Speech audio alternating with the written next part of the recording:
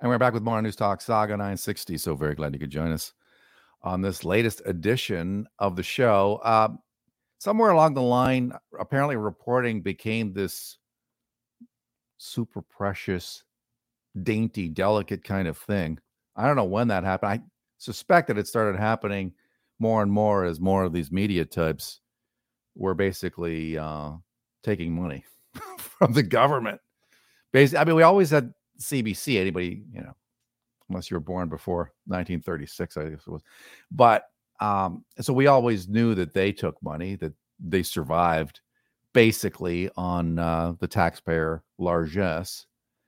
But now more and more what we're seeing is other media doing just that, accepting cash in order to continue staying in operation. We all knew that that was going to subvert, undermine the media. It was always going to undermine the independence of the media, despite what bozos like the Heritage Minister, Stephen Gibault, has had to say. But he doesn't know anything about journalism. But now all of a sudden we're seeing people who are associated with, for lack of a better word, the bought off media, coming out and saying censorship is okay now. Yeah. Bailout Press okays censorship. Really? Since when is it okay from a journalist perspective to censor anything, let alone the internet? The story from Blacklock's reporter. Lobbyists representing the Bailout Press endorse cabinet censorship of the internet. News Media Canada called itself the nation's most precious guardian. Yeah, yes, of free speech. I mean, the irony is so thick here, you can cut it with a knife. There is no self-awareness about these people whatsoever. The most precious guardian of free speech, but proposed the Department of Canadian Heritage extend censorship to critics who use legal but hurtful words against the media. Hurtful words? Like what? Like bought off media? So you're going to try to stop me from saying that? Well, it's true. I mean, and here's the proof. Here's the proof that you are the bought off media, for crying out loud. That you would okay internet censorship. I mean, if you needed any more proof that so much of the media now is simply an extension of government, here it is right here. So they don't want to be spoken about in terms that are hurtful. Look, at the risk of sounding like an old fogey, I mean, I've been at this for a long time. Okay, some would say maybe too long. Time to go. No, but I still like it. So, but the point being, I've journalism is not a job for the faint of heart. It really isn't. I mean, unless you're doing daily fluff, and even then, there's still deadlines. There's still yelling, screaming, crying in news in newsrooms, blaming, finger pointing, swearing. All these types of things happen in newsrooms from one end of this country to the other. Now, maybe they've toned it down a little bit, but it still happens. And so, and when you're out in the field, I mean, things are going to happen. People are going to call you names. They're going to do things when you're in the middle of a live hit. They're going to throw things. I myself have literally been threatened by people who wanted to kill me. I can distinctly remember one guy. At the time I was shooting my own viz, taking pictures as well as reporting. And a guy said to me, "You got kids?" He obviously didn't like me. He said, "Yeah." And he said, "How old are they?" I said, "Well, at the time they're babies." And he said, "Okay." I said, "Well," he said, "Well, I won't kill you after all, because since you've got small children, I'll let you off the hook." But this guy was so upset. Why? Because I took pictures of him in an altercation with some prison guards. Right? They were moving this guy from one part of the prison to another prison, and somehow he got in this fist fight altercation in which the prison guards kicked the crap out of him. And I got pictures of it, and it ran, and he didn't like that. So all of a sudden, everything was my fault. Everything that was wrong with his life was my fault because I aired that, and it ran. And so all of a sudden, I was the guy that he wanted to, take out. My point being that if you're a little delicate flower like this guy's suggesting, I don't think journalism is for you.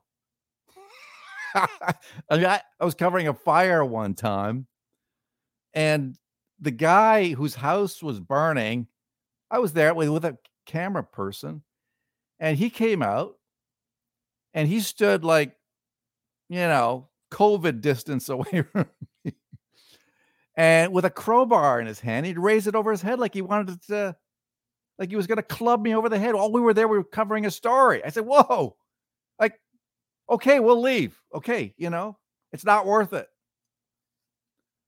My point being, when you see stuff like this, you realize that the people involved in pushing for this censorship stuff are probably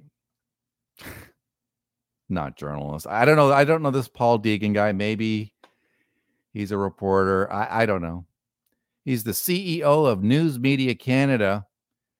And he wrote in a submission to the Department of Canadian Heritage, it's about protecting it. He says, this is not about limiting democratic expression. It's about protecting it.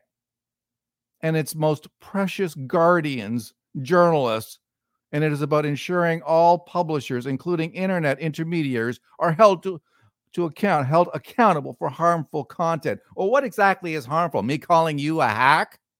Is that harmful? I don't care. If you don't like it, good.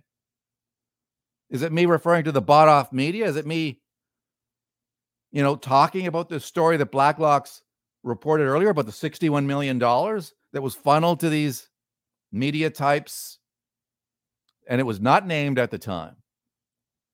$61 million just ahead of the election. Think about that. You've got the Liberal government saying, here's a little sweetener for you going into the election. $61 million of our money.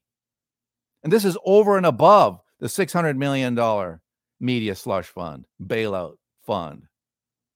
And so we reported on that, and maybe this guy doesn't like it. Is that the deal here, Paul? Cabinet has said it will reintroduce Bill C-36. Just reading from the Blacklock's reporter story. And by the way, Blacklock's did, in fact, publish the story about this, and then Rebel Media got hold of the actual names of the companies that took the money. So government gave this money, the $61 million, to these various outlets, but said, well, we're not going to tell you who got what. But because the Rebel made a request for information, they got the list and they published it. And maybe that's the kind of censorship that this guy is pushing. Maybe this is the kind of harmful content that this guy, the CEO of News Media Canada, is talking about. But Cabinet has said it will reintroduce Bill C-36, an act to amend the criminal code that lapsed in the last parliament. C-36 would ban legal online content. Ban legal online content. Hello? What's wrong with that picture? Likely to foment detestation or vilification of an individual group, unquote, under threat of $70,000 fines or house arrest.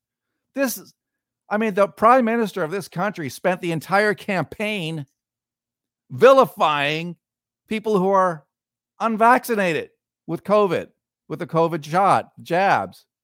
That's all this guy does. He vilifies people he doesn't like, referring to the unvaxxed as those people over there, the bad Canadians. He likes the good Canadians, but he doesn't like the bad Canadians, the ones who won't do what he says. And so what does he do? He spends the campaign pitting one group of people against the other, and they're still doing it. They're still doing it. And that's why we see this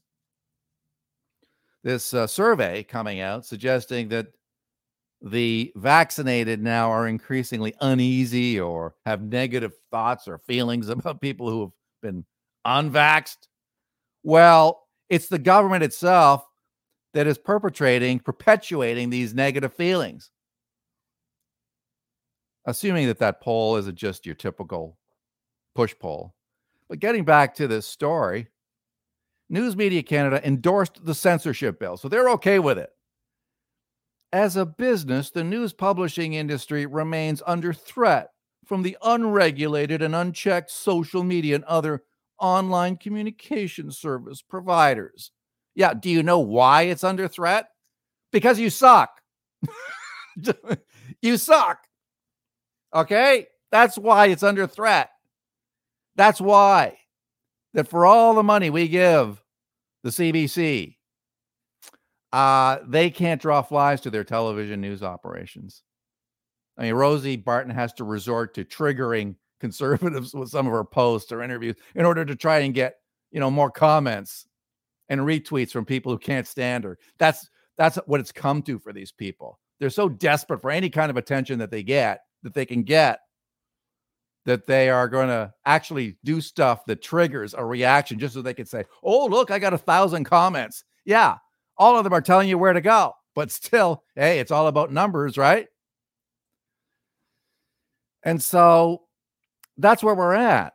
They feel threatened because Canadians more and more are gravitating towards online content. And in fact, another recent survey suggested that Canadians, 66%, 2/3 of Canadians actually feel that they can decide what's fake news and not fake news when they see something on the internet. So these guys don't want to believe that. These guys want to tell you what's good and what's bad. No. See, the fact that we can make our own decision, they don't like that. The bought-off media doesn't like that. No. In fact, they resent it. Any idea that you can decide for yourself what kind of content you want to consume irritates boneheads like this guy. And so here we are. This so-called precious resource under threat. And so their way of dealing with it, censorship. Yeah. Oh, we love that censorship, don't we, Paul? Deegan said the bailout. Okay, so that's Blacklock's being a little cheeky. God bless him. The bailout press faces harassment, defamation, and threats. While there are laws against defamation, there are laws against threats, but provided no examples. Yeah, like me calling you the bought-off media. Or maybe Blacklock's calling you the bailout press. Is that what you consider harassment? Is that what you consider a threat or defamatory? Well, it's not. Too bad for you. But they want it to be. Our journalists, including Black and female, or female and Black, Indigenous and people of color journalists, and our customers face online harm. Well, if they face harm because of their ethnic makeup or something like that, we have laws against that. We already have laws against that sort of thing. The media lobby cited a 2020 UNESCO study online violence against women journalists. The study described harassment of reporters in countries like Argentina, Brazil, Mexico, and Nigeria. Canada was not mentioned. Do you know why Canada wasn't mentioned? Because we generally don't do that here. But these guys are citing a study that involved countries like Nigeria, which kills journalists, along with Mexico. Many reporters have died in Mexico, been shot dead when they've been reporting on the drug runners, the cartels. But somehow we're lumped in to those groups by this guy, this group. Give me a break. We recommend, says Deegan, the government of Canada explicitly recognize online threats to journalists directly into the act. We already have laws in place. You're not allowed to do certain things, and we've had those laws on the books since 1970 or thereabouts. But no, these guys want to do more because they want to shut down critics probably like me, who says that you guys are bought off, who says you guys are an embarrassment, who says you are a joke. We saw more evidence of it during this election campaign. And how do we deal with the fact that the government keeps throwing money at these people. And so we're supposed to what? Turn a blind eye and pretend it's not going on, pretending that it's not going to have any kind of impact on the coverage. And now here they are saying, yeah, censorship is okay with us. You are an embarrassment. You really are. And it's just getting worse and worse and worse. No wonder people are gravitating towards online media. It's because of crap like this. It's because the media is more and more compromised that your credibility continues to suffer. That's why people are gravitating towards other content, because you're a joke. And as far as their feelings are concerned, take a hike, man. You know what? Like, if you're that worried about your feelings, go into another line of work, because you will get yelled at. You will be called names. You're out in the field. Are you kidding me? And any reporter watching this knows exactly what I'm talking about. People will say things. It's got to be water off a duck's back. You got to just deal with it and move on. Of course, there are a-holes out there. It's just part of being, doing the job. And, some of it's going to be online. People are going to call you names online. Well, you got to have like a law against this? That guy called me a shill. Well, deal with it. Move on. Ignore it. Block him. Mute him on Twitter. Do whatever you have to do. But do you really want laws? Well, the liberals do. The liberals want these journalists to be part of the team. That's all they want. And they are part of the team. That's the embarrassing aspect of this, that throwing money at these organizations, has basically reduced them as part of the communications infrastructure of the Liberal Party or the Liberal government. They are a joke. And here they are saying okay to censorship. Sad times indeed, my friends. Listen, I got to take a quick time out, commercial break. Back with more on News Talk Saga 960 after this.